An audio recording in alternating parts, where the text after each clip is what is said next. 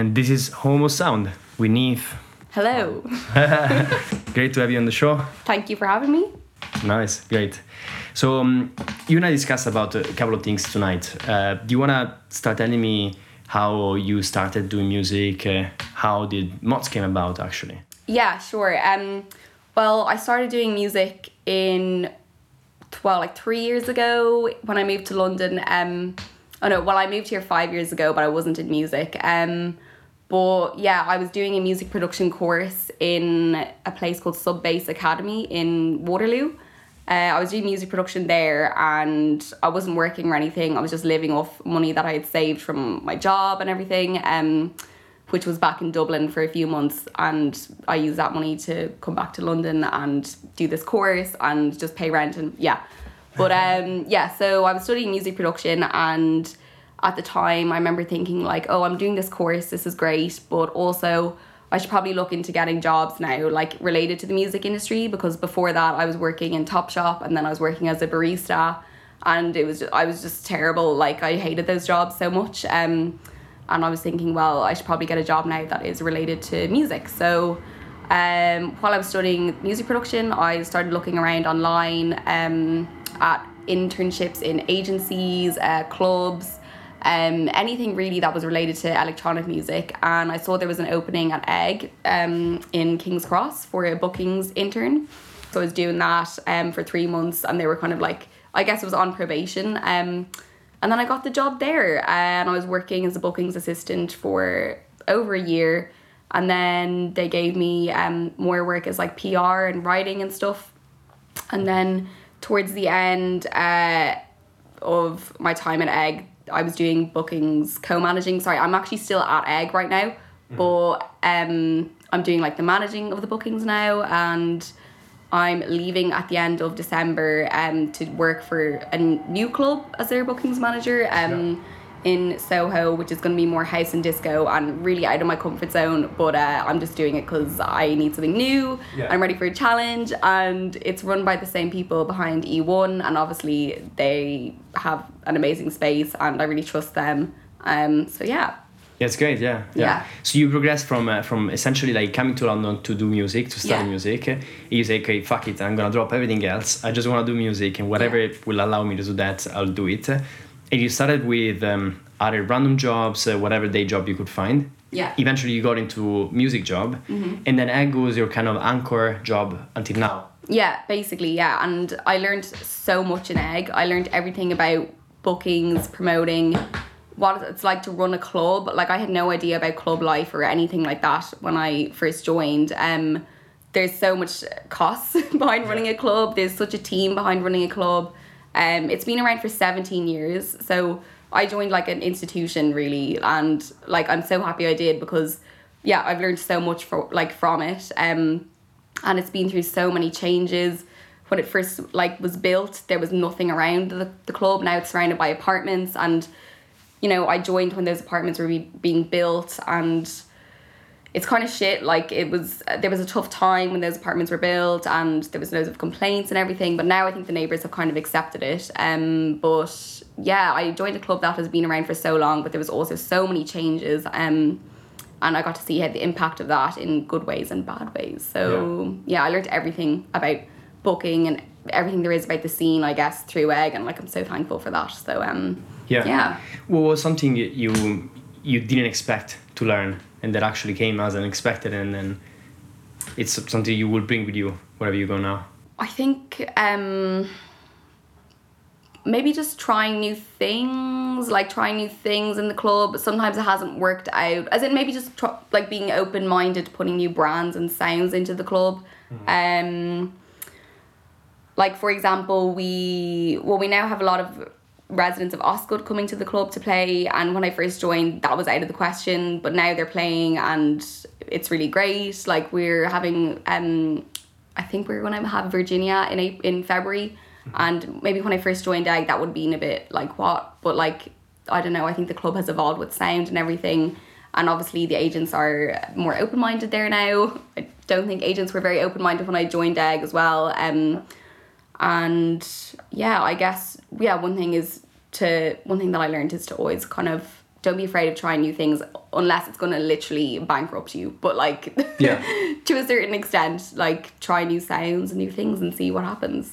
Yeah, it makes sense. And I think the thing is that if you risk, eventually you might succeed, you might not succeed. So long as you don't really go bankrupt, Yeah. I think you should try. Yeah, definitely. You need to try with like a plan in place. And I guess as well, getting as much information as possible and planning ahead with as much information as possible is always going to be like valuable.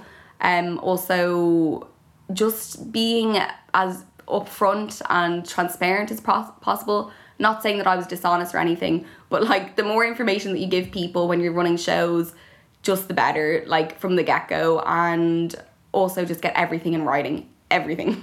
Yeah. That's something I'm never going to forget. Everything in writing. Yeah. And Definitely. it must be very hard for bookers, for managers of a club to actually deal with agents all the time and DJs. There's always loads of problems and complications. Yeah, So definitely. yeah, right. That's why you need to everything in writing as Yeah. much as you can from the start, just to avoid further hiccups down the line. That's what I always say. Just get it in writing. So yeah. Yeah, exactly. It saves you a lot of time and hassle at the end. Absolutely. Yeah, it makes sense. Mm-hmm. And is there, so how did the new opportunity to work with the new club came about? Did you meet the guys at some point in your career? Did they reach out to you, reach out to them?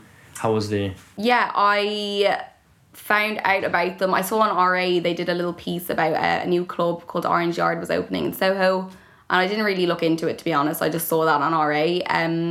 And then a friend linked me the piece again and was like, oh, did you see this? They're probably looking for a bookings manager.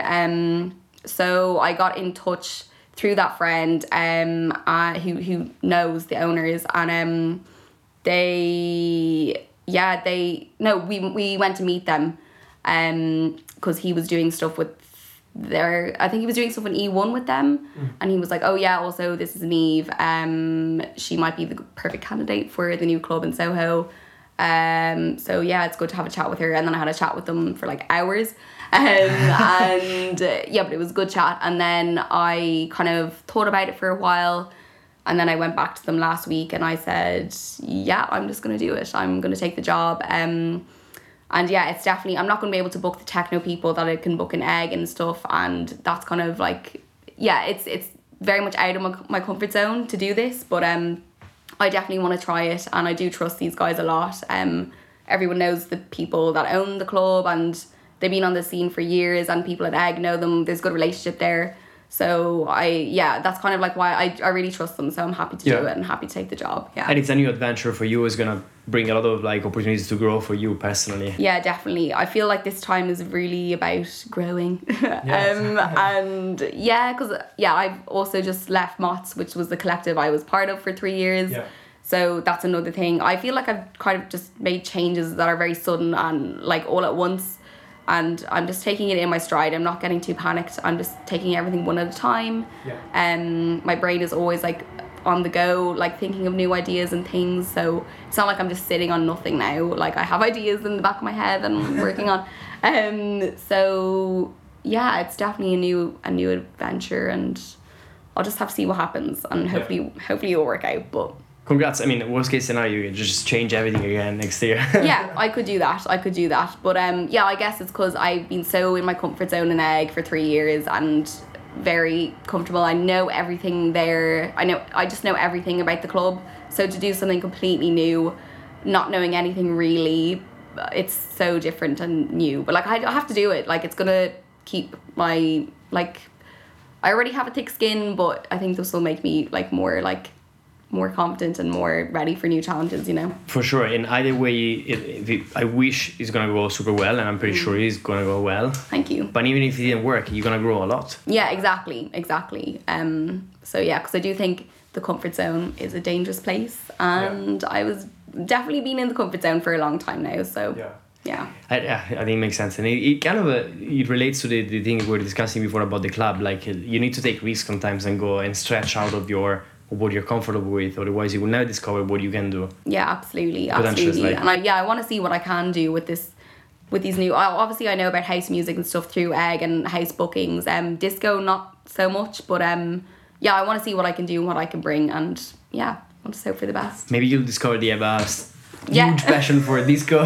Yeah, you know, I might. Like, because I've recently, I've been exposed to so many different genres through Egg. And, like, when I first joined, I remember all I could talk about was techno in the interview. And I still got the job anyway, obviously. But, like, working there has exposed me to so many different genres. Like, even last Friday night, I was doing Artist Liaison and Monkey from BBC Radio 1 was there. And she was DJing, and she was not playing techno, obviously, but she was playing, like, house, and I don't know, she was just so amazing. Like, she's such an incredible DJ. I didn't really know, I knew about her, but I never listened to her shows or anything like that. But, like, when she started playing, I was like, oh my God, like, she was unreal. Like, she had, like, 4 decks and was just incredible. What's her name again? Monkey. Monkey, no, I don't know her. Yeah, Monki.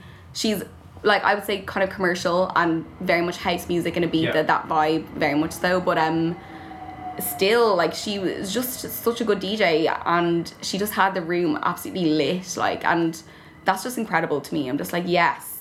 Like, I love seeing that, you know, and it's nothing to do with techno or anything I like personally, but you can see, like, such a positive, like, room and such a positive vibe. I just love seeing that. So it's amazing, yes. And sometimes, like, I think going back to the comfort zone thing, it is that if you keep doing the same things where you're comfortable with, you kind of artificially don't see what else there is in the world, and there is so many other good things that we can explore, we can find that we might like, we might not even know. Yeah, absolutely. So much genres of music out there, like, Jesus, there's so much more out there than we think, you know. Yeah, exactly. And going back to Mods. Yeah. So Mods was your big project with 3 friends of yours. Yeah, so Jasmine Azarian, sorry.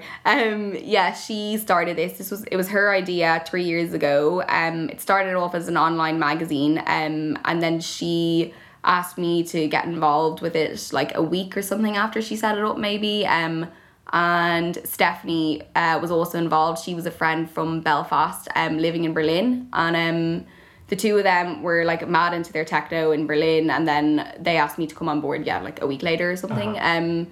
So yeah, in the beginning I was like, oh my God, absolutely, like, let's just see what happens with this. And obviously it evolved so much over the years and became, like, quite established.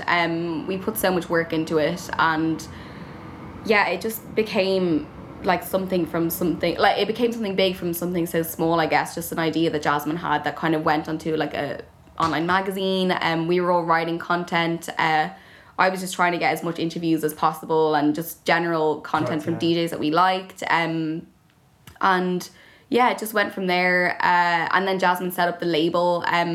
She's been doing most of the label stuff now for the last 3 years. I never really got massively involved in it. I just kind of left that to her, and she's got so much, like, we started just doing premieres from different people. I think we did one from Metempsychosis. Yeah, you did, yeah. Premieres from different people, and then DJs were making tracks for us and everything, and then we put that out online, and we get a good bit of traffic, and yeah, then it evolved into events as well.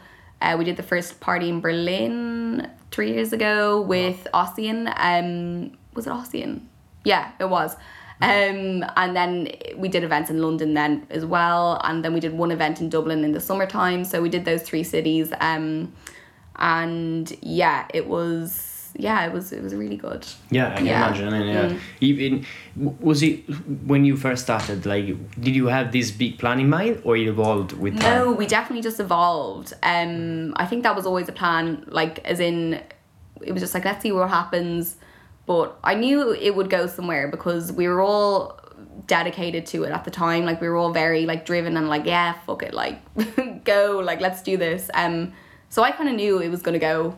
I thought like, if this keeps going, like, and we keep getting the like, press and stuff for what we're doing, it became something big, but we didn't have a plan. No. Right, yeah. So it was like, we just do something we enjoy doing, and exactly. Right, yeah. And I was putting any extra time I had into it because I really enjoyed it. I really enjoyed getting to talk to artists that I couldn't normally, like, reach out to, because I had no reason before Mots, I had no reason to be messaging people that I liked, or, like, just, I don't know, I really love writing, but I had no reason to be writing things unless it was an Egg press release or something. So I was loving that. Like, I was loving getting to write and write about people that I was interested in and ask them questions and like just work that part of my brain after being on a laptop all day answering emails and not actually using my brain, do you know? So yeah, it was great for me, to be honest. Yeah, it was really good. Yeah, and then it makes sense because I mean, I think when you do something you really like, aside from the outcome, even detaching from the outcome, the process of doing it gives you a lot of satisfaction. Oh my God, absolutely. And just, yeah, you just have to use that part of your brain. It can just go dead, you know. You know, that creative part of your brain, like if you're not using it actively, it literally just fizzles away. And this is what happens when you just work too much and you don't like, you don't like indulge your passions, you know. Got it. Yeah, of course. Yeah, I think when you develop your passion, actually your creativity boost, it gets a lot of boost. I think it makes sense, and then the outcome is usually very positive also for the rest of the world. Yeah, absolutely. Yeah. And did you you mentioned that Jasmine was taking care more of the label, you were taking care more of the interview. Was that like a choice that you consciously made, or it was just no? I think it just fell into things. But I mean, yeah, we had Ellie. So Ellie joined as well a few months later in the early days. She's another. She's a writer as well from Dublin. And she also loves techno. And yeah, she was really talented. She is a really talented writer. She's still in the collective as well. And then Maeve O'Connor joined last year. She is a DJ from Limerick and a producer as well. And she's done a good bit of writing as well. And who else? Georgia. We had Georgia as well for about a year. She's another DJ and producer from Wexford. So from Ireland, and she lives in Berlin as well. But yeah, George is now doing her own thing, focusing on her own label, which is called Skiatic. Skiatic, we'll make it. It's really good. It's yeah. We'll link that. Yeah. So yeah, she's really talented as well. To be honest, like all the girls that have been involved in Mott's are incredibly talented in their own ways, and it was so good to bounce ideas off each other and to have these chats and. Like it was very rewarding in that sense as well. So yeah, as time went on, there was like 5 or 6 of us at one point, all very passionate and dedicated and driven. So yeah, but I think Jasmine was always like really on the ball with the label kind of side of things, and like I was just kind of, I would help out where I can, but I was doing kind of more whatever we could do with the online magazine. And then as the events started happening, I was becoming much more heavily involved in the events, because obviously I work at Egg and I know what it takes to put an event on. So it just kind of all came naturally to me to do the event side of things. And yeah, I do artist liaison as well in Egg from time to time, just for like extra money or whatever. And yeah, so I'm very much involved in the nighttime side of things.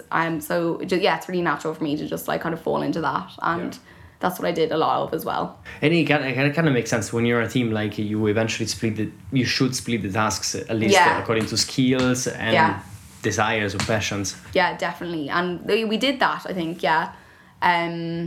but yeah, and then like it was taking up a lot of my time towards the end, and I don't know. I will like I've left Mott's on a positive note for me anyway. Like we had our last party there in the Cause 2-3 weeks ago, and that was just so much fun. Oh my god, that was ridiculous. It was just so much fun, and I loved to just do that. And like I got to play in room 1 of the Cause, which I've always just wanted to do like properly, and I was really happy with my set afterwards, and I was like, oh, this is just lovely. Like I've ended my journey with Mott's on a positive note for me anyway.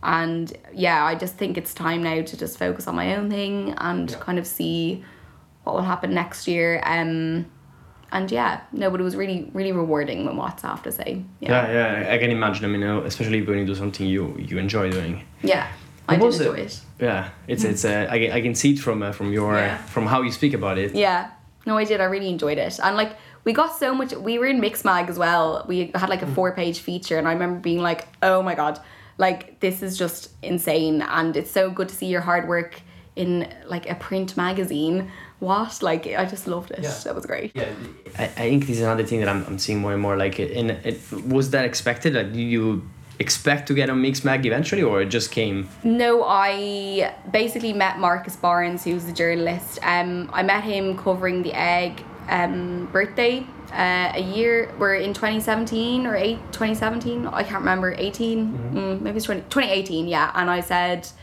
we were just chatting and I said, oh, I'm part of a collective called Moths, here's my card thing, let's stay in touch. And then we stayed in touch on and off, just messaging about random music stuff. And then I messaged him a month before the Moths event. And I was like, here, Marcus, just, you need to review this. Like, just come down. Can you do anything for us? Like, please. Like, I think I was a bit, I think I might have been a bit pushy, but, you know, I didn't care. And, because, you know, if you don't ask, you don't get, like, so, I wrote him an email and, yeah, probably I kind of pushed him for it. And then he was like, oh, I'll talk to Duncan about it. And then, yeah. Or maybe I emailed Duncan directly. I can't actually remember who's the editor of Mixmag. I might have emailed him directly. I can't actually remember. But I definitely asked them for it. And then they agreed. And yeah, Marcus came down that night and interviewed us. And I just was like, oh my God, this is great. Like, so, it's amazing. Yeah. And of course, the credit goes to your work. So it's not just because you had the connection, but probably the connection helped you. Oh, it did, definitely. Yeah. And because, like, I've met so many people through Egg and so many contacts, so I'm like, I'm going to use these contacts. I'm going to absolutely rinse it. Yeah. Like, of course, and that's another thing. Like, the more I do these interviews or I speak with people, like, it's always like that. Like, I think your work, the quality of your work, is what matters. Like, more. It's probably 70%, but 30% is basically. Like, you need to know people. People need to know you. Yeah, you do, unfortunately. But you do. It's normal. I think otherwise we are in a world where it's so overcrowded by... There is so many information, so many people that do a lot of stuff. Like, you give... Like, if you don't know a person personally, like, it's very unlikely that they will bump into your work. Let's say at the start. So it's also a way for you to actually be visible. Yeah. And there's no, like, if the product in the end is not good, nobody will give you anything eventually. Like, they're not going to give you a favor just because you know them. However, if what you're doing is good and is valuable and you know them, it just, let's say, knowing them is actually an excuse for them to actually see the work. Yeah, it is. Yeah. It is. And I think as well, like, with the whole connections thing, like, would anyone want to cover something that's actually shite? Like, no. Because they're going to get in trouble by their bosses or whatever. And they won't. Yeah, it's just like, it's like people who are like, oh, can't believe so-and-so is getting loads of hype at the moment. It must be who they know and stuff. And it's like, no, actually, like, I know that person is talented and is good at what they do. Like, you're probably just jealous. Like, yeah, I don't know. You know, people kind of are very quick to jump to that. Like, it's only because who you know and all this. Like, it's like, no. Like, people don't want to cover or shout about crap. It's true, yeah. Because I think our brain make an easier jump to say, hey, they must know someone. That's the reason why they got on the magazine or whatever. Yeah, it's just insecurity. I think so, yeah. Think about the amount of artists who are absolutely insecure. Like, so, like, I feel like half this industry is made up of insecure people who are on a power trip or just, like, have massive egos but actually hate themselves.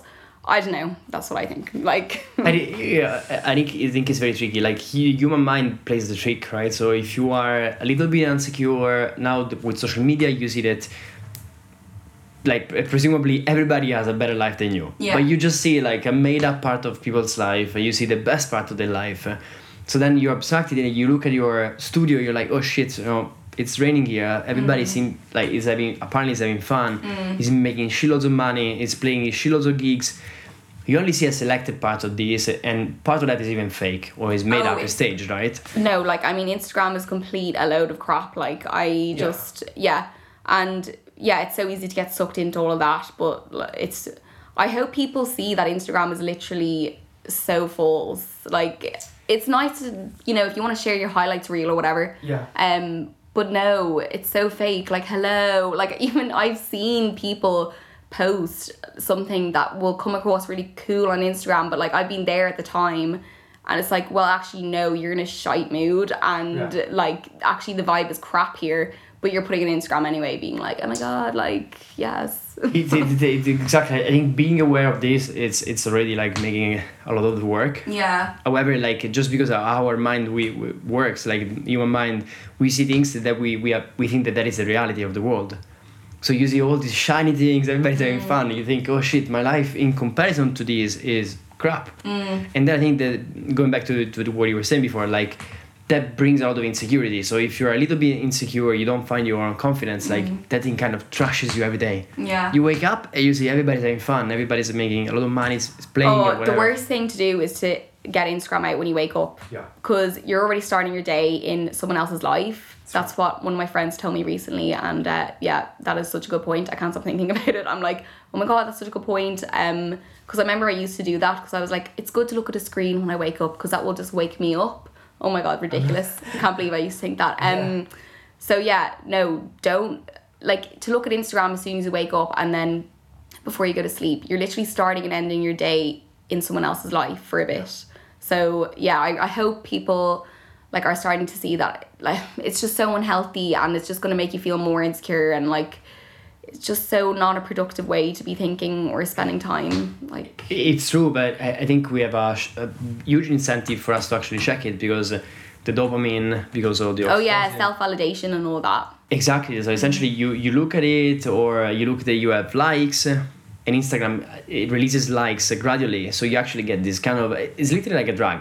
So you're getting drugged by watching your phone. Yeah. So when you wake up, you really want to watch your phone because you're gonna get your shot of dopamine. It's a bit of like, it's literally like you're taking drugs. It's the same thing. So we're kind of fighting against loads of like media companies or social media who are like pushing us to actually get stuck on a screen. Yeah. We're fighting against our own nature. It's completely messed up though. Like, very hard, yeah.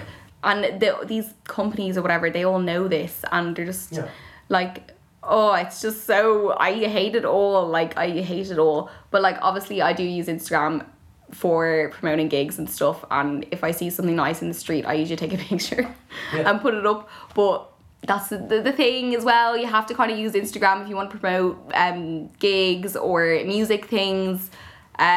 Usually I feel like, I mean, it's just kind of part of the job, but I mean, I don't know, I feel like you have to kind of schedule it. It's like, I'm going to do that post and then delete Instagram, do you know? Or like just delete the app and just be like, oh, I'll do the music hype thing and then just delete the app for a few days and then just like consider that a little job done as part of the promo for what I'm doing next for like for a DJ thing, do you know? Yes, and it's very tricky, very, very tricky. Like, I think I've seen very few people who actually manage to get this balance. Even people who seem to have I think some time ago I was following this like yoga and meditation channel on YouTube, and you see it's run by a guy and a girl who are like very, very beautiful, but also like beautiful people. Like they travel the world, literally like doing yoga and shooting videos of them doing these things. Lovely. And they talk a lot about like environment and stuff. And they shot this video where they are saying we are addicted to internet. That's our biggest addiction. We escape the Western society. We travel the world trying to do something good for the environment, good for other people.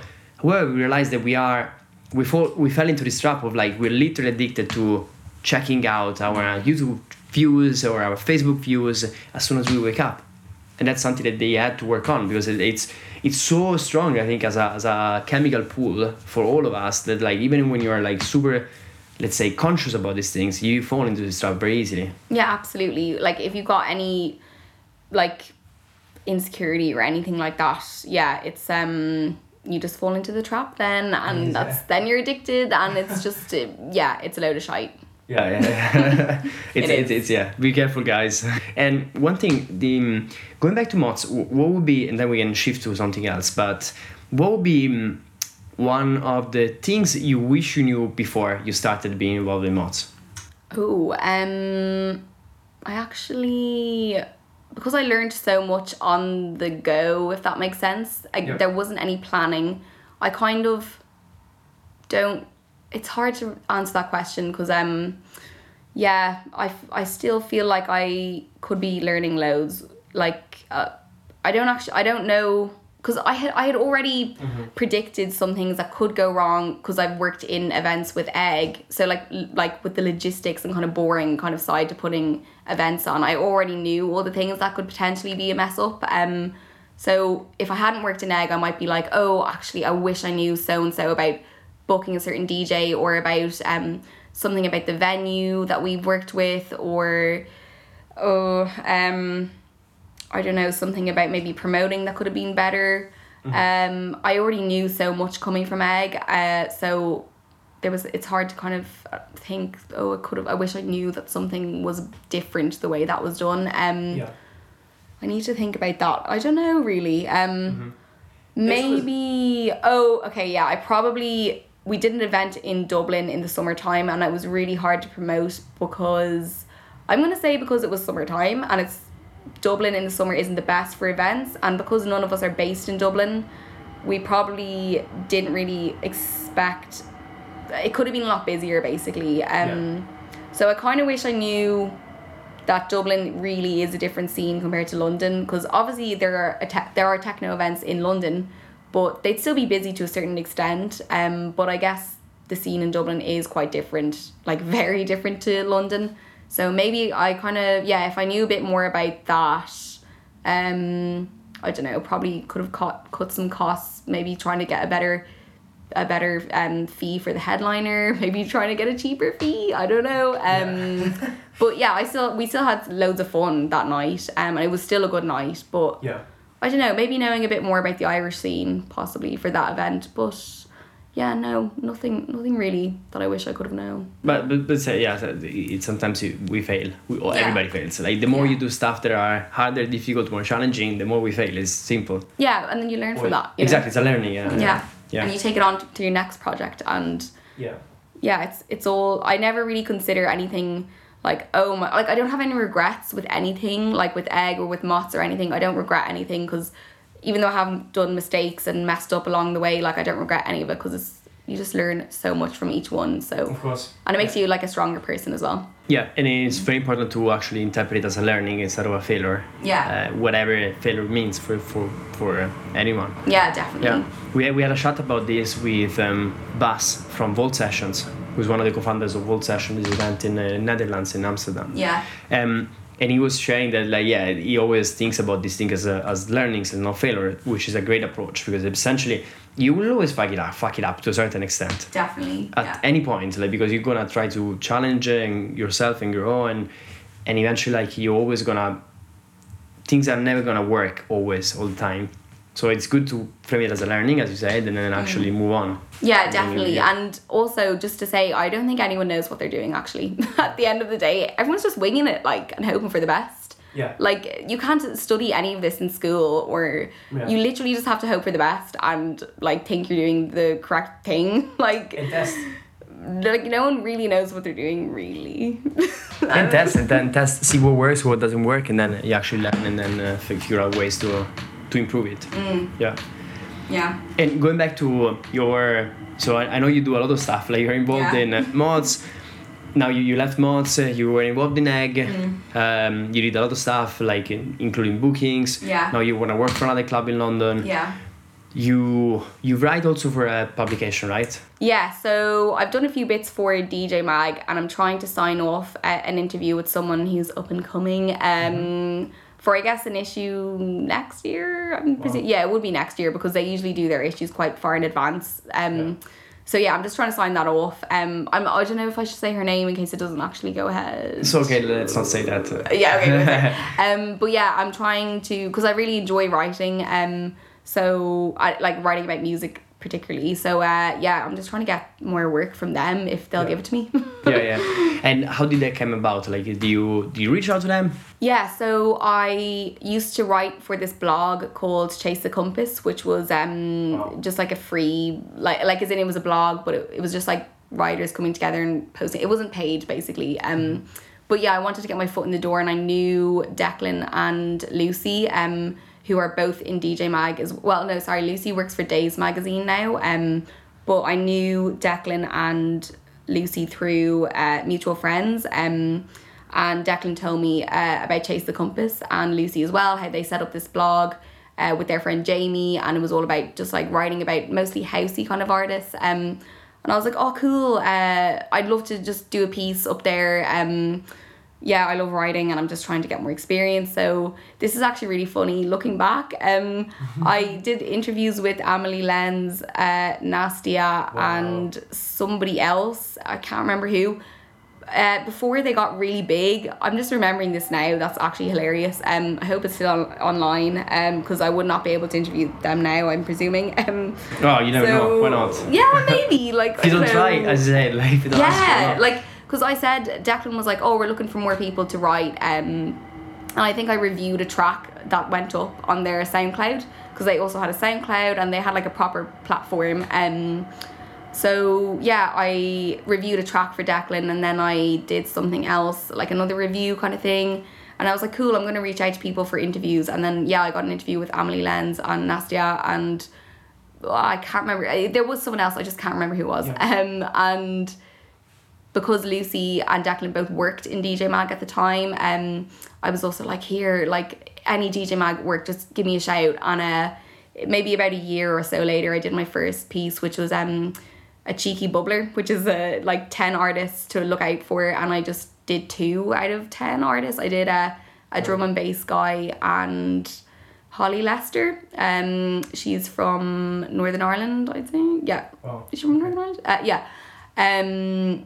So drum and bass and a house artist. And then as the months went by, Anna Wall, who's also a DJ and works for DJ Mag. I don't know if she still does. Yeah. She emailed me the odd time being like, do you want to cover this person, so and so, blah blah.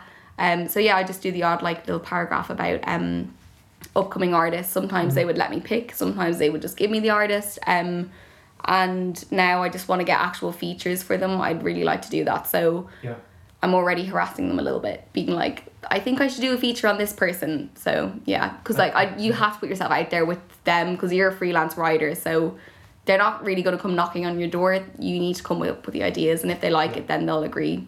Yeah, that makes sense. So in a way, and also like it's a slow process, like for you to actually get more responsibility, more space to do and to run the thing, and then I think good work pays off eventually. It does, definitely. And I like when I was writing those like cheeky bubbler pieces, like I was like, I love doing this and I'm getting paid for it, so if I can just do more features, like I want to someday definitely write a cover story on DJ Mag, because I've seen my own friends do it. Like I've seen people I know quite well write covers for Mix Mag or DJ Mag, and I'm like, I can do that. I know I can. So of course, yeah. I would love to do it with someone who I really respect and admire, and get a full feature with them. So I'd really like to get there at some point. I'm sure you will. Yeah, it takes time. Yes. Yeah, it does take time. So that's like on my list of things I would like to do. So yeah. Well, hopefully, I mean, it's gonna be next year with your. Hope so. Yeah. Let's see. Fingers crossed. I hope so. Nice. And it seems you keep yourself busy with all the stuff. Yeah. Yes, I do. Because there's no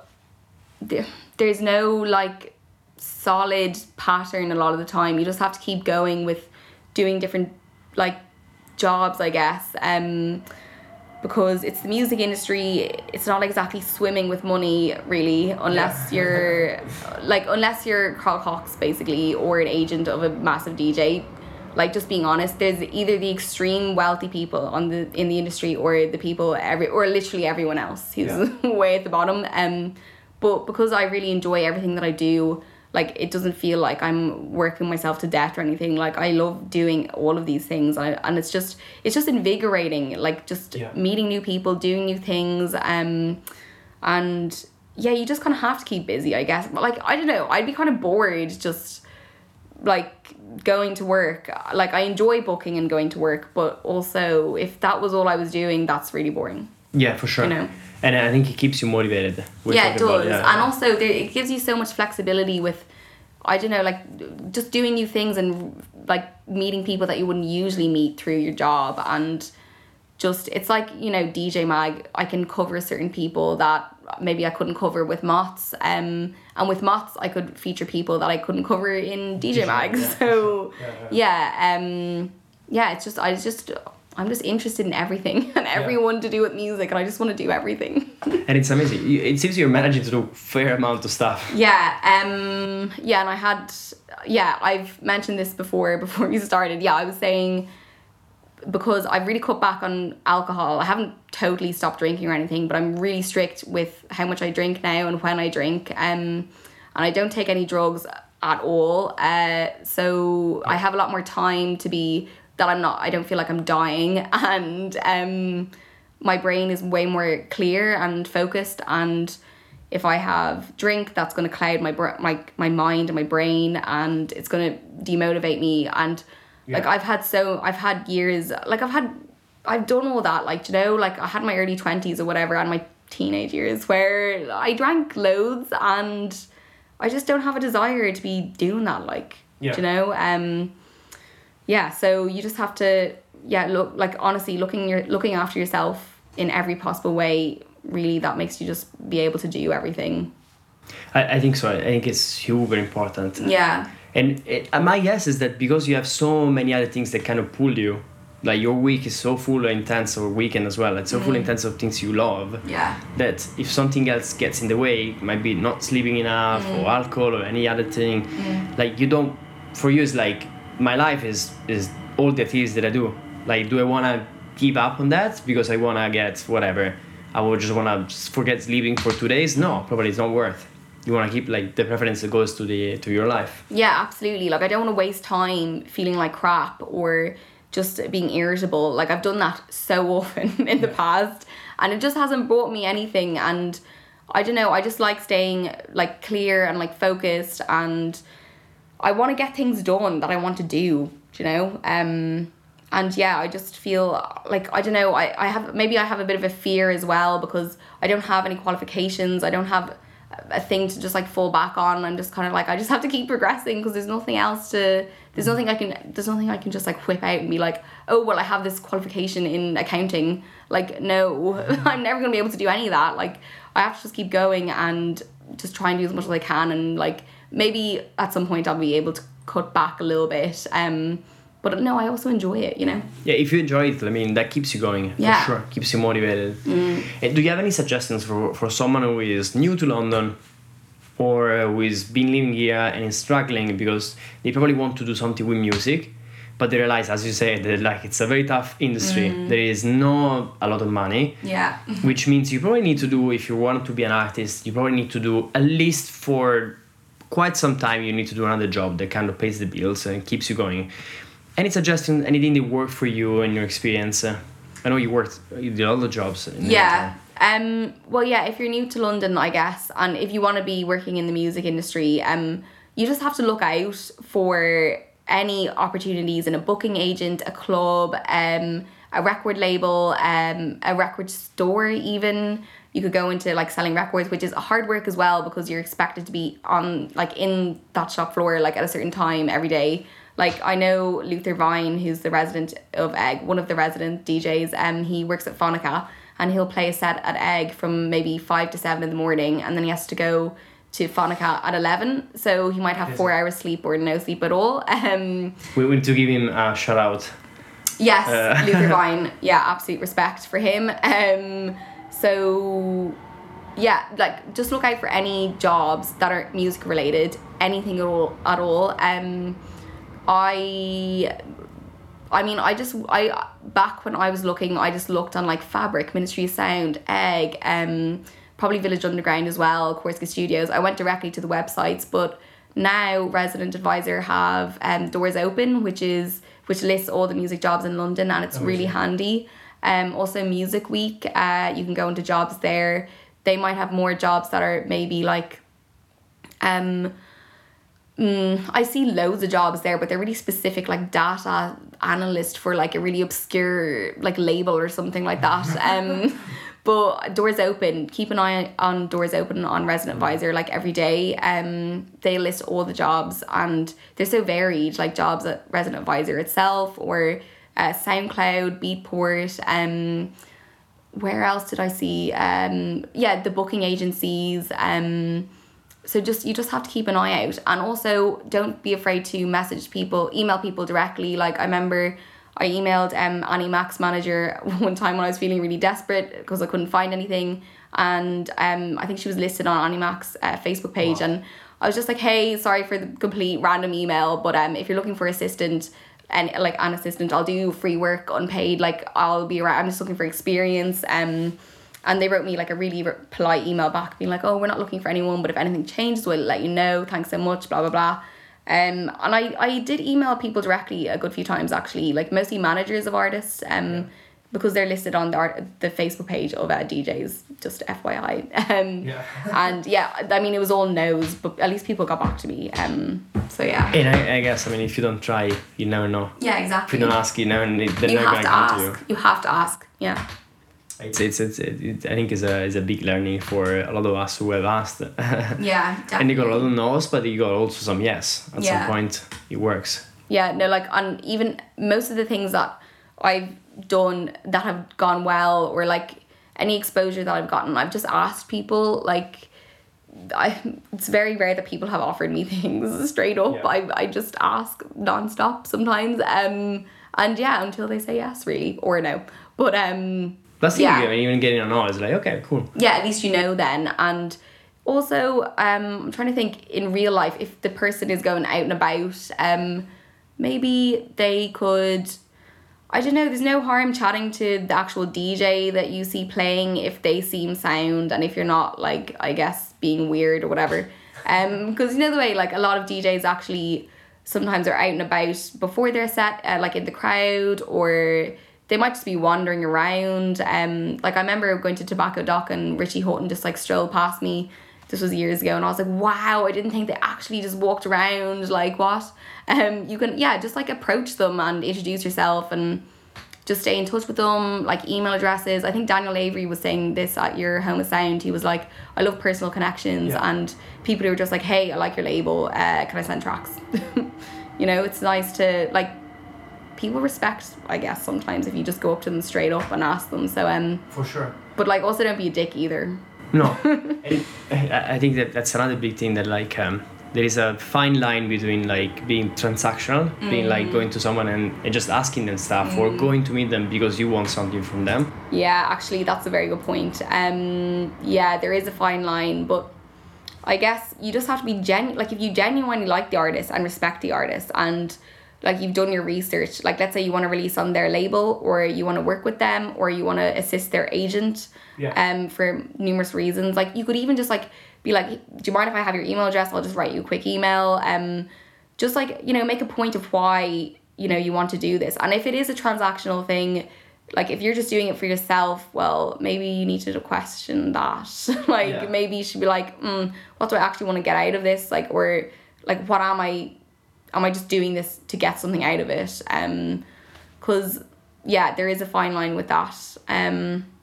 You should probably just check yourself, I'd say. Yeah, I think so, yes.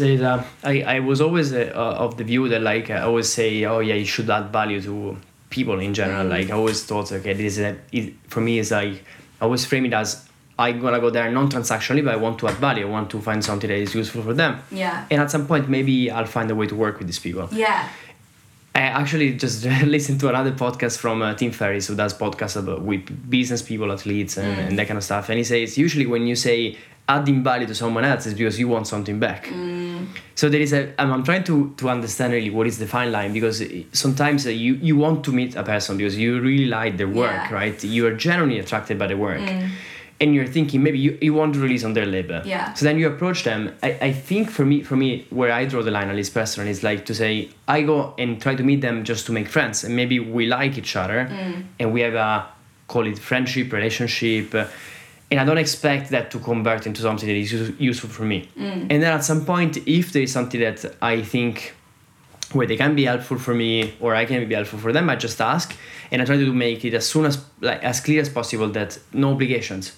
Like if, you know, maybe I want to send them a demo, it's okay if they don't listen to it. I want to make it clear. Yeah. So they have the choice of saying, you know, I'm not interested in demos. I'm not taking any demos at the moment. I'm focusing on my own things. Okay, fine, fair enough. Yeah. And then I think for a lot of people it works, because it's like, let's pause this for a second, the music industry. Like if you was friends, you would do the same things. Yeah, exactly. Yeah. I don't know. You just have to like, that is a good way to look at it, I guess. But I'm just thinking as well, like, I don't know, there's a lot of like, oh, if I scratch your back, you scratch mine. Like, people actually get by with that attitude as well. Like, people who are looking for one thing, they're like, oh, like, I don't know, if you write about me, I'll do this for you. Yeah, exactly. Yeah. And then, but it does result in things for both people involved. So like, I don't know. There is, I don't know. Maybe the key is transparency, right? So if I go and I have a secret agenda, and I meet you on a night, just let's say I just want you to sign me my music, and I don't tell you anything. I try to be the guy who's like, oh, I love for your drink, or let's say I do whatever I can just so that you need to reciprocate the favor. Yeah. And I can ask you a big thing tomorrow. That is a bit tricky, but of course, I mean, it can happen and might be valuable for both eventually. But then if you go there and transparent, it's like, look, I really like your music.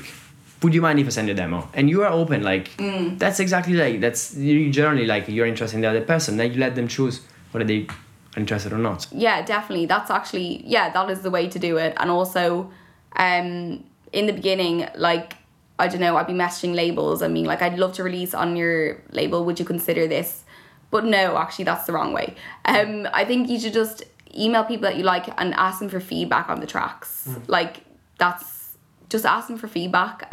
Sometimes they won't give it to you. They don't have time. Who has time for listening to tracks anymore anyway? Like, it's, I don't know, like, how, like, people are really busy and they don't have time. But some people do have time and they want to give you, like, a few minutes of their day, and that's really sound. Like, thank God for those people. But yeah, just asking for feedback, I guess, as well is better than being like, oh, I want to release on your label, or do you mind listening? Like, I'd love to have them released. Just don't even just leave all that. Just be like, I'd really appreciate some feedback from one artist to another, you know? I think it's another very good way. Yeah. And you, in a way, you're sending them music. If they like it and they have space on the label and they listen to it, they have time to listen to it, probably they will ask you.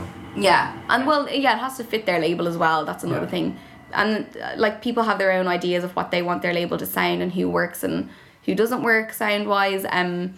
I mean, just put, like, sorry, I know this was a question about the industry and now I'm talking about labels and releasing, but just also just like put it out yourself. Either like, if it's your first thing, just put it out there and brand it well. Like, if you know any graphic designers, like, maybe work together on it. I'm just thinking that's probably going to cost money as well though, but you just have to find a way to get stuff out there if things aren't working. And but like, do email as many people as you can who you respect, and if you know them personally, or like if you see them on a night out, or I don't know, you just have to be respectful and just be genuine. Like, yeah. I think it's super important, and going to your point of like releasing on your own way, I think that's something that is available to anyone. It's basically almost zero cost. Yeah. You can set up Bandcamp as an artist page. Exactly, yeah. For your artist, and it doesn't cost any money. Yeah, and you're out there then, you know, in some form. It's not just sitting on your laptop in a folder. Like, it's out there then.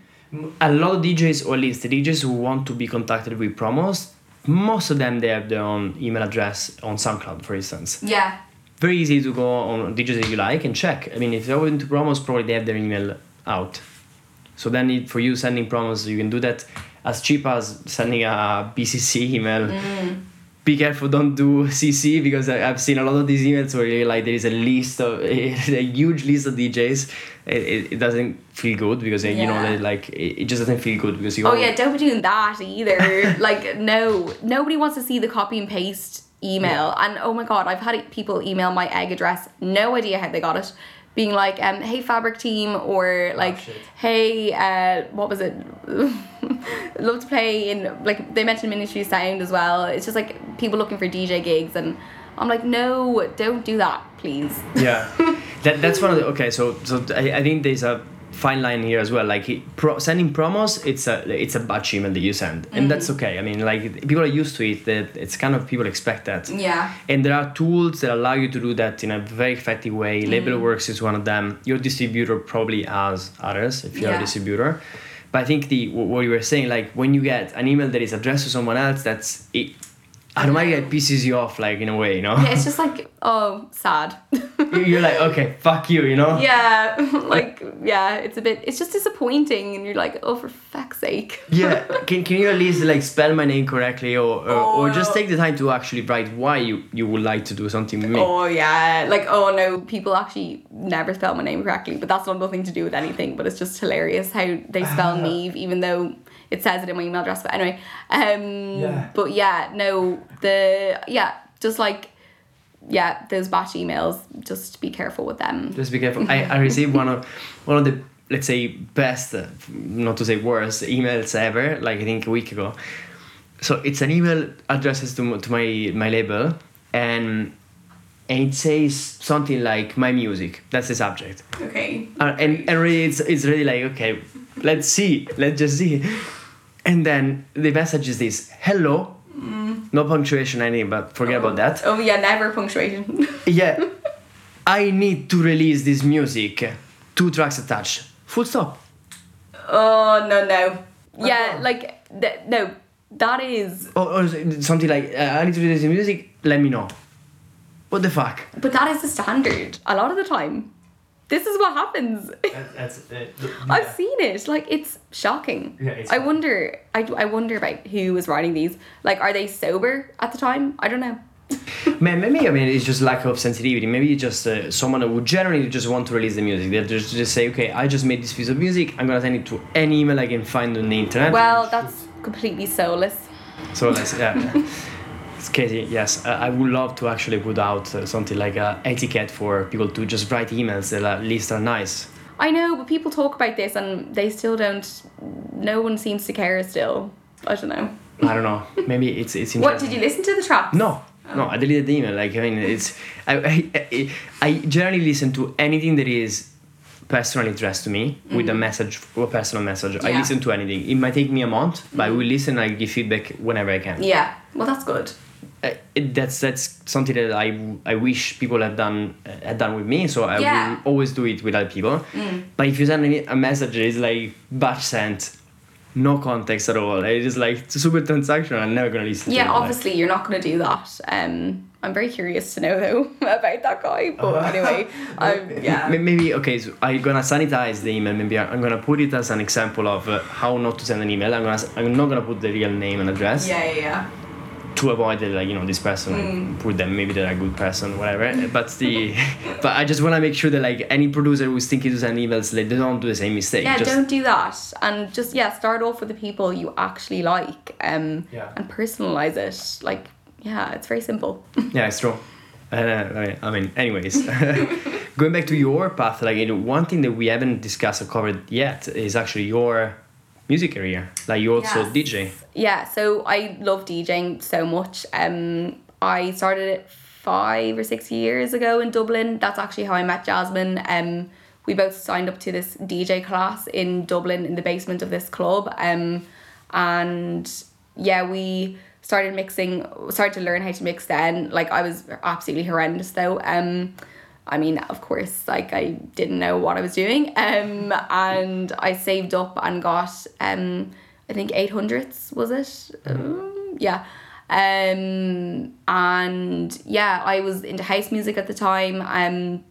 Like deep house, that's what I was practicing with. And tech house as well. That's what I was mad into. And yeah, so I was practicing that. And then I just wanted to start DJing because I was interested in music, and I wanted to know what all the buttons meant and what the mixer was and all this mad stuff. I just was like, what the hell is all that? And I was going out to nightclubs where I just thought, like, oh, I probably could do so much better than this. Like, the tracks are shite here.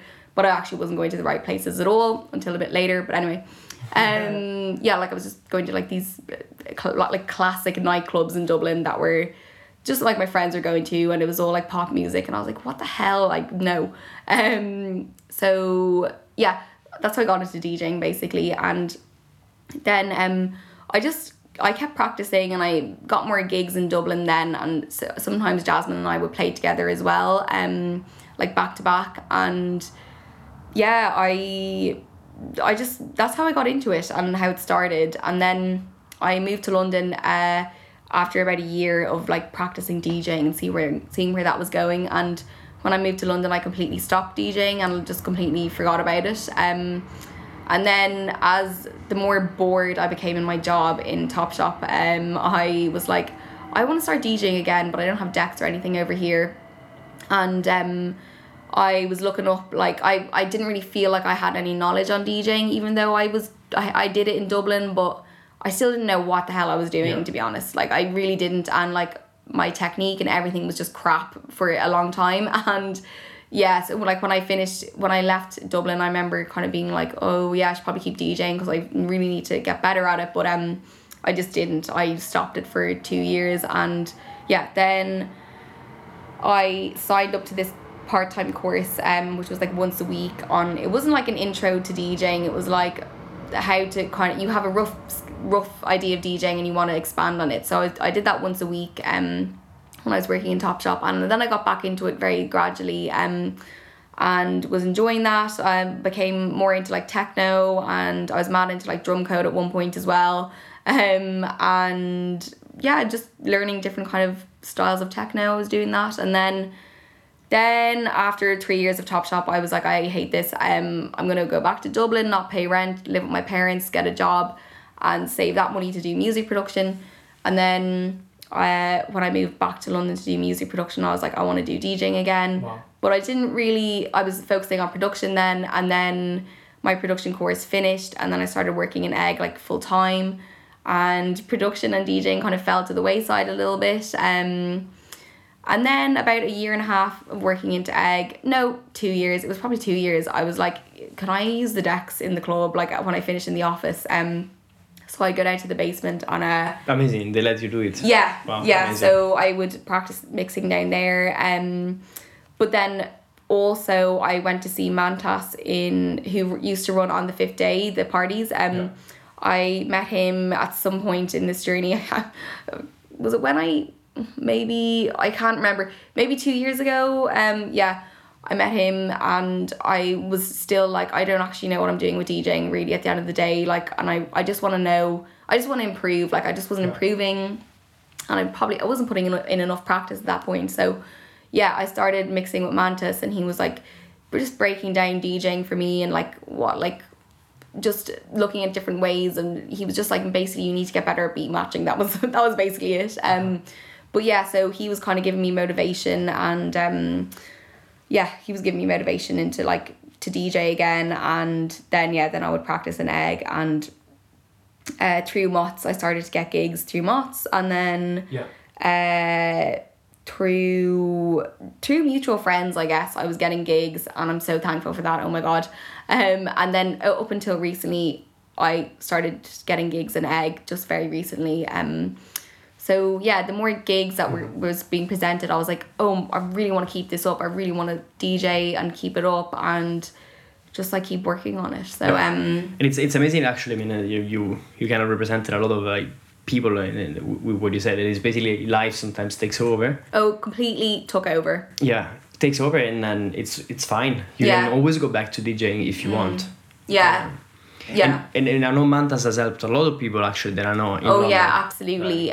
So we put the links for sure in the show notes as well. Yeah, because like he's I had that teacher in Dublin, Aaron, shout out to Aaron. And then I had the teachers in Sub Bass, and I learned a lot there, but in terms of DJing, I don't know, I could have learned a lot more, to be honest. And I taught a lot of things, obviously, myself with the trial and error that obviously led to loads of bad habits, loads of self-doubts, absolutely no confidence. And this translated into my DJing as well. I wasn't confident in my DJing. I was messing up so often. And I still do mess up, like, obviously. But yeah, Mantas just really went for it in a completely different approach. Like, what the hell, it was mad, but it was so needed. So yeah, really thankful for the ways that he taught me. I'd recommend going to him if you're just questioning DJing and like what the hell it is, and just improvements on your techniques, and just to get out of your bad habits. Oh my god, it's so important, because I was doing the wrong things, and also, but there isn't actually, I don't think it's right to be like the wrong way of DJing. I think it's just like technical things I probably shouldn't have been doing, but I don't think there's actually any rules with DJing really at the end of the day. Like, you just have to be confident and believe in your sound and your technical ability. Like, it's bad to be like, there's a certain way you have to mix this and this, but you just have to follow your ears, what sounds right, and be self-assured, definitely. Yeah, I think having someone who coaches you it helps a lot. And yeah, for your confidence. Exactly. Oh my God, your confidence is boosted, and any doubts you have, you can just ask them immediately. Yeah. And they'll try and because I had no confidence, and my confidence is better now, but like it used to be absolutely below zero. So having someone to help you along the way is a huge, huge help. Yeah, for sure. And then actually developing this technical ability then allows you to build on top and make whatever you want out of DJing you want. Yeah, absolutely. You just want to try like more new things. Like I love techno, but I want to try and mix different genres in together and just make it a really colourful experience for people.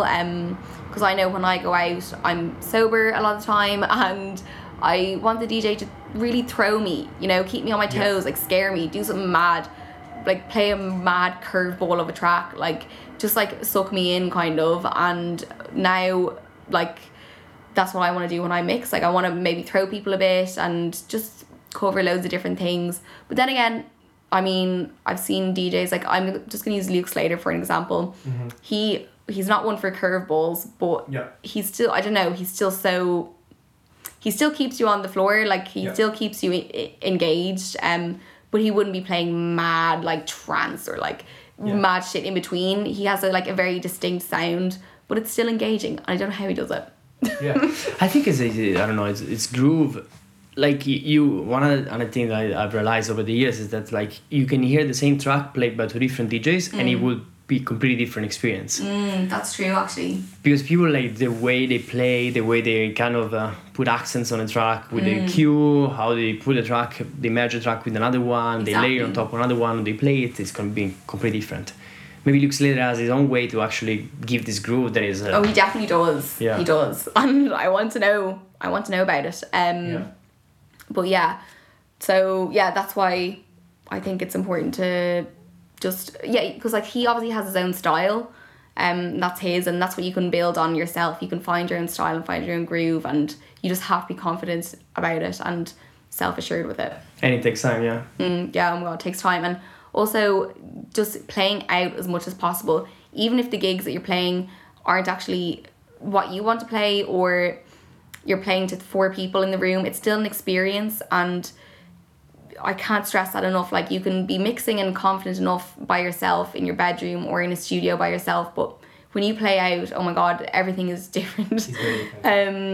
So yeah, playing out is so important, saying yes to everything, even if it's maybe you can't really play exactly what you want to play, but don't say no to any gig, like really, like unless it's complete like EDM that or something and you're like, I don't know how to mix that, I don't know, maybe don't do that. But if it's like vaguely within your training. It's actually a real world training. Yeah, absolutely. It's so important. The more that you do, the better. Like great. It seems like you have a lot of things in your life that are related to music, and that gives you a lot of joy, a lot of drive, a lot of energy. Yeah, definitely. Yeah, I can feel you. It seems like you never stop. You're like always like thinking about what's next. Yeah, I know. I mean, yeah, I'm trying to live in the now and all that. But I am thinking ahead a lot of the time as well, because you just have to, because there isn't really massive stability either, and it just isn't. It's not a very stable industry, and you just don't know what's around the corner a lot of the time, and you just have to keep things going, and like, because that will lead to hopefully more things. And it's like with the DJ Mag stuff, I'm like, I really want to keep writing for them, doing bits for them if they have it, because then I can hopefully eventually do more with them. And that's why like I'm pitching these ideas to people. And yeah, like I don't know, it's really hard to it's just really hard to feel like stable and like feel in a nice bubble, like no, it's too difficult in this industry. It takes time. It takes time, and you just have to, you need to have some plan, and you need to have ambition, because it's just not straightforward really a lot of the time. It's not. But since you're managing really well. I am managing it well, but that's I am really strict now on, like, if I'm going out as well, like I'm just strict on, I don't want to be out all night anymore. And I don't know, I work a lot of nighttime events as well, so I don't know, I'm really careful about like getting enough sleep. Like, I don't know, calendars are amazing, like diaries, like I just have a Google calendar, and everything is recorded in there, just like what needs to be done on a certain time. And yeah, everything's very timed, but Very, very structured. yeah. Is there a way, we're wrapping up, so we'll let you also go and have some rest, right? And is there a way that you actually manage your calendar? So do you have like a set schedule every day, every week? Kind of, and no. Like, I know I have to be in the egg office Tuesday to Friday because it's not open on a Monday. So on a Monday, that's like my day off kind of. So I would do any other kind of outstanding bits, or I would recently I've just actually been practicing DJing in a studio where it's really cheap because it's off peak. So I usually spend my Mondays in the studio practicing. And then Tuesday to Friday, yeah, I'd be in the egg office. And then I'd usually in the evening time practice DJing in the basement there. But I'm doing that because I know I have gigs ahead. Like, I have a gig in Berlin in 2 weeks. So I'm like, okay, shit, like, need to practice. Need to, like, just have some kind of... I just need to practice mixing, basically. So that's the reason why I do that. I'd be like, okay, so I need to practice in the basement, like, Wednesday, Thursday, Friday. And then Friday, I might be working in the office during the day, or I might be working from home because I'd be doing artist liaison that night. And then, so that means I have to sleep a bit on Saturday. And then... Saturday when I wake up, I usually do something nice, like a nice activity of some sorts, or just chill, or just do something. See friends, normal life. See friends, normal things. It's so important to do that because I wasn't doing that for months. Actually, I was literally just doing stuff all the time, like just boring stuff as well, admin. And then I was like, oh my god, is this the point of my life? Like, no, it's not. So yeah, just seeing friends, just enjoying London. I have like a new appreciation for London now. I'm like, I just realised the other day, I was like, I'm definitely not going to be in the city forever. So I just want to enjoy it because it's a mad place, but like, it's important to enjoy this city as well. Like, I'm so lucky I live in London, and I don't know, we are, yeah, like not in the country somewhere, which isn't obviously nothing wrong with that, but I wouldn't be suited to that. And I'm lucky I'm not locked in one place, and I can live in this mad city. So yeah, just enjoying London. Yeah, I think it's important, otherwise you lose also the point, like, of being in the present. Yeah, exactly. And and you just do things that aren't even associated with music as well. And like, even, I don't know, like, I want to go to the cinema at some point and see The Irishman, which is because I love Robert De Niro. And I don't know, I need to do that. I'm like, okay, I need to put that one of my Saturdays. I need to definitely do that. But yeah, so there is like a structure. I do follow a structure, but I have to. Yeah, it keeps like having a busy schedule like as you do, like having a lot of things. I guess it helps you having a structure. Oh, it massively helps me, and it helps me feel like I'm kind of in control of things and not forgetting things. Like, I don't want to forget something that I agreed to. Like, as soon as I agree to anything, I'm like, needs to go in the diary. So don't freak out. That makes sense. Help. Yeah. Where can people find more about your work, your new projects, current projects? Yeah, so I guess I was just gonna say Instagram, but not really. Like, my Instagram's mad. There's like some stuff about DJing up there, but I don't know, there's a lot of like scenes. I love like filtering like scenes and making them look like you're on a mad acid trip or something. But yeah, so maybe not Instagram. Well, yeah, no. I don't know, you can follow my SoundCloud. SoundCloud, yeah, sure. Yeah, or my Facebook page, which I set up a few months ago, so it's kind of a bit like bleh, you know. And I don't know, I'm thinking of, I'd like to start a platform of sorts, but I'm also not quite sure what the vision is or the idea. I guess it's a bit similar to what you're doing with Home of Sound, but maybe not with, like, you had Daniel Avery and stuff, like really established people. Maybe, I don't know, I'm kind of just thinking of a few things because I meet so many interesting people on a daily basis, and like, I don't know, I feel like, but no one's out there at the same time. Like, you're doing this is amazing, because I can't really think of any other people doing this. Like, I know RA have an exchange, but like, I've listened to a good few of their exchanges, but a lot of the time I'm like, here, I think so and so should be on the RA exchange, but like, they're not gonna. It's not gonna happen. I'm not very familiar with RA exchange, but I know Red Bull Music Academy does a lot of I guess interviews. Okay, with, I didn't know that. Yeah, they do it. I don't know if there is a set place, but I've heard one with Object. Okay. And I don't remember who else. I had one live a year and a half ago in a festival with Bariton from Raster. Yeah, so Red Bull is very active doing live interviews.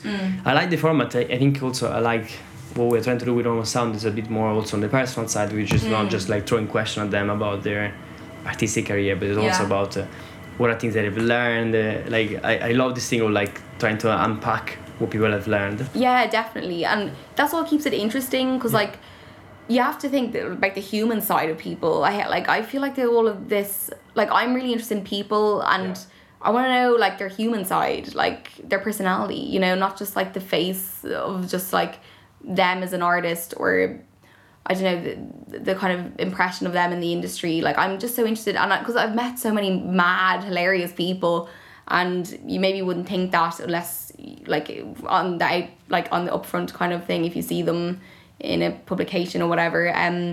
But as well, I'm really interested in like the people behind the scenes, because I am really behind the scenes and in the music industry, and I've met so many people who are just madly really interesting to me, and they're not like famous or you know, widely recognized as like a DJ. They're doing loads of things and they're working really hard, and they're just interesting people. So I don't know, I'm just sitting on a few ideas at the moment, but yeah, I'd really like, you know, next year I want to be really like out of my shell and like properly doing what I want to do, and just seeing what happens. It's hard to plan and have an ambition with things like that as well, because you're just going off an idea that you have and you're hoping for the best, you know. So and things change. I don't know. And things do change, and I mean, I just want to have my health and like next year, to be honest. Like, I don't know, I think it's important that people get really swept up with being like, oh, this is what I want to do and blah blah blah.